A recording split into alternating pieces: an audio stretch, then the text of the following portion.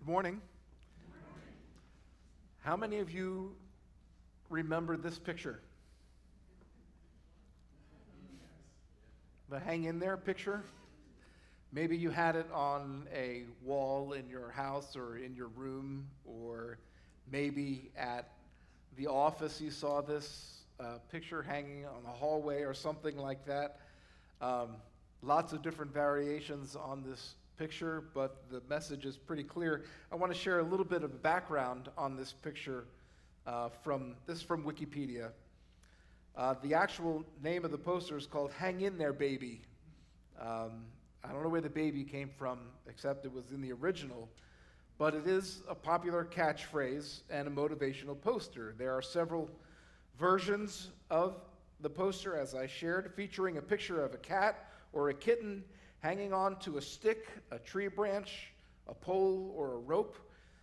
The original poster featured a black and white photograph of a Siamese kitten clinging to a bamboo pole, and it was first published in late 1971 as a poster by Los Angeles photographer Victor Baldwin.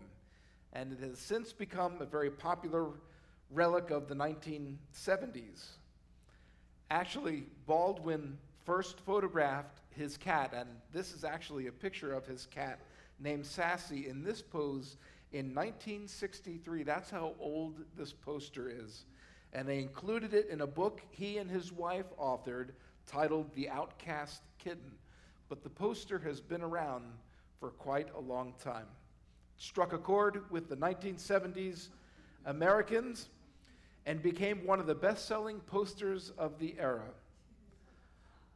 Baldwin received letters from people telling him that the poster helped them through recovery from surgery, accidents, and other difficult events in their lives. And Baldwin himself said, "She gave solace and strength to people everywhere in all sorts of trouble, including himself." So obviously the poster meant something to him too. But by 1973, Baldwin had sold 350,000 copies at $2 a piece. And there are now, as you have seen, hundreds of variations of this poster.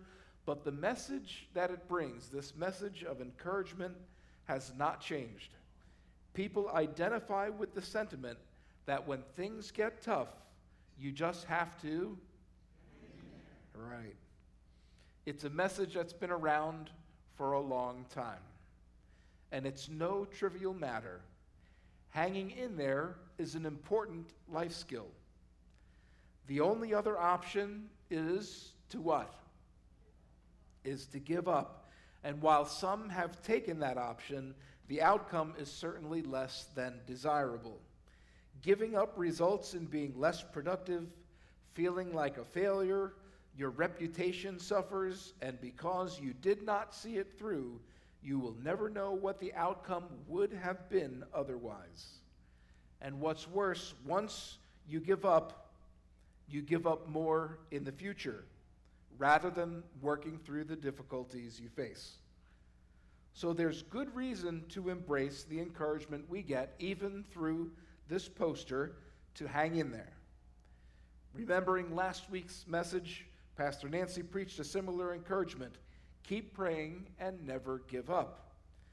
This week's theme of perseverance follows along that same track, and like last week, giving up is not the answer. That's what Paul was trying to tell Timothy when he wrote.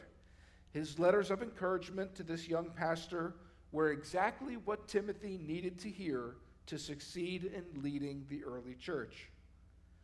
In the section of Scripture that we heard today, Paul is writing as he nears the end of his life, and he is reflecting on many years and the amount of energy he has spent sharing the gospel and teaching others about how to live a God-pleasing life individually and as a church. His words are very positive and full of hope for himself and for Timothy, even though the text seems to say that Paul is probably in jail and currently awaiting judgment, possibly even facing death. Paul knew the difficulties Timothy would face because he faced them himself. So Paul is compelled to share his feelings and reflect on what he anticipates, what promises will become a reality for him because of his faithfulness, in spite of the trials and tribulations he has endured and is currently enduring. They are not only encouraging words to Timothy, of course, but also to anyone who has put their faith in Christ. He writes in verse 7, "I have fought the good fight, I have finished the race, and I have remained faithful." Paul, as you may recall, writes about this race in other letters in the New Testament, but here he says he has actually finished the race. Note that he doesn't say he has won. Paul is making the case that there's something more important than winning. The crown of righteousness that awaits him, as he says in verse 8, is not offered because he won the race, but rather because he has finished it. So it's a matter of perseverance. He has kept the faith. That is, his life reflects a faithfulness to the gospel, and that he has stayed true to the faith which he is now passing on to Timothy. In short, Paul is saying that he has hung in there, and soon he will be the recipient of a reward for doing so. He also states that this is also true for all those who will faithfully run the race. The prize awaits everyone, again, who will just hang in there. Paul's message is particularly meaningful to all those who have spent their lives trying to live faithfully and who may be in their twilight years. Paul says that the time of his death is near, and yet he is able with great confidence to look forward with assurance to the future that God has promised all those who live with Christ. The reality of death is scary for many. You probably know some who feel this way, but not so with Paul. The confidence he has in the prize that is everlasting life with Christ is there because he has tried his level best to live as a faithful servant. And again, he asserts that the same prize awaits all who have run their race. Those who have faith in Jesus Christ will obtain the crown. Life may not have been perfect or gone the way you had hoped all of the time, but the determining factor of living an eternal life with Christ is not whether things went right or wrong, or whether there were or were not difficulties along the way. What determines whether we will receive the crown of righteousness is our ability, by God's grace, to persevere and to hang in there. There are certain misgivings about the Christian life that I think many people assume occur, even those who call themselves Christians. There are untruths that reveal the need for those who want to run the race well to persevere through the challenges life throws at them. They are called the 4 spiritual flaws, and they come from Chuck Swindoll's book, 3 Steps Forward, 2 Steps Back.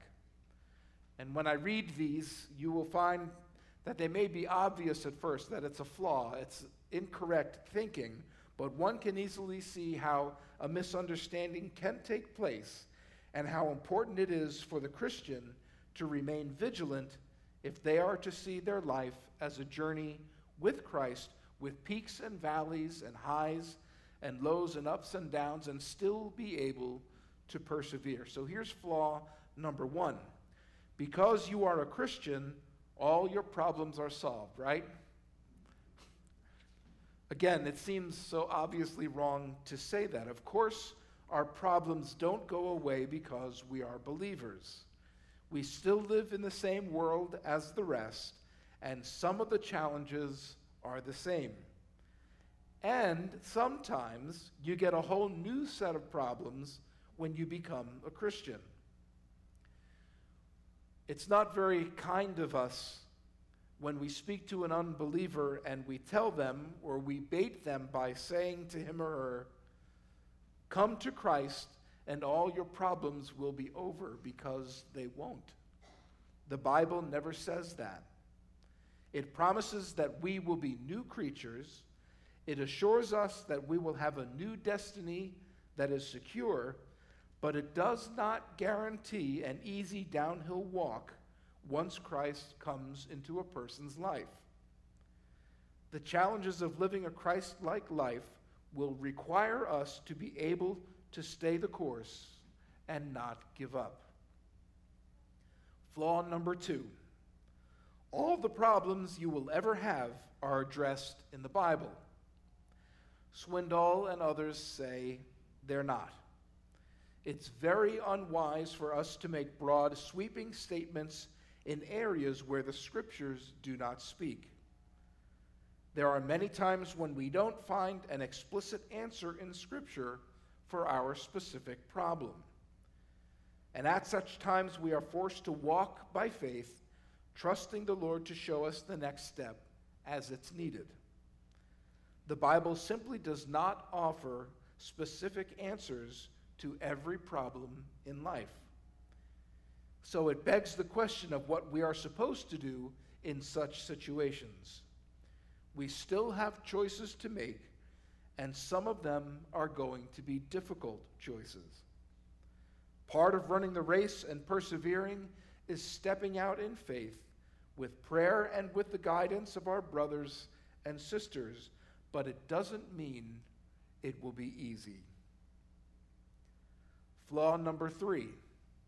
If you are having problems, you are unspiritual. It's a shame that this idea has gotten a lot of attention. Having a problem simply proves only one thing, and that is that you are human. We all have problems, and you are not unspiritual because you are wrestling with a dilemma. As a matter of fact, some of the most spiritual men and women in the world that the world has ever known have wrestled with some of the deepest problems life offers. Because we claim to have faith does not make us immune to them. It may mean we approach our problems differently, but not that we won't ever have them to deal with. Like everyone else, we should expect them. But like Paul, we should also expect to be able to overcome them with God's help. Paul was facing death. That was a pretty big problem, I think. Even as he wrote about that was just more than a problem. He wrote the blessing he would receive when the problem was removed. He actually just reframed the problem, then have it removed. In this way, Paul had the courage to face even death. Another example of being seemingly unspiritual was Job and his suffering, and I know you know his story. He did not have an answer to his problems. He did not understand why he was in the situation he was, and his friends and counselors didn't know the answers either. Although Job was spiritual, he still had problems. Yet he persevered as well and ended up being blessed far beyond what he could have imagined. And lastly, flaw number 4. Being exposed to sound Bible teaching automatically solves problems. This is somewhat like flaw number 2. There are people all over the world who hear the most gifted and biblically literate teachers, but still are having problems. Just because you hear doesn't mean you are going to apply what you hear, and that goes for others as well. Paul said he was faithful. That means he not only heard the word, but did what it said. Running the race faithfully requires more than just hearing the word. It requires, as James says, that we be doers of the word as well. The one who perseveres is the one who does the will of God. I think it's clear, and I think you would also agree with me, that Christians aren't immune from the struggles and difficulties of this life. Even if nothing else, we face the reality of death just like everybody else, like Paul did. But there is one big difference between the Christian and the non-Christian. The Christian believes that perseverance is a virtue for the purpose of showing the glory of God and the truth of Christ. The Christian believes that seeing things through and hanging in there when times get tough are traits that will result in a reward, that they have something greater to look forward to when they have completed the race God has set out for them to run. That reward is nothing less than eternal life, the crown that Jesus promises. Surely you and I have had our difficulties in this life. But I pray these difficulties have given us an opportunity to be faithful in our responses, both individually and as a church. May we have the courage, like Paul, to face our circumstances with faith and not fear. When the going gets tough, may we remember that it's only temporary and that the reward is so much greater than the struggle. If you have a copy of a poster that looks like the picture that's up there right now, especially if you have one that says "hang in there" or "hang in there, baby," maybe it's time to pull that out one more time, just for a week or so, and put it up and let it remind you that regardless of the things that we face in this life, there is an eternal blessing that awaits those who will just hang in there.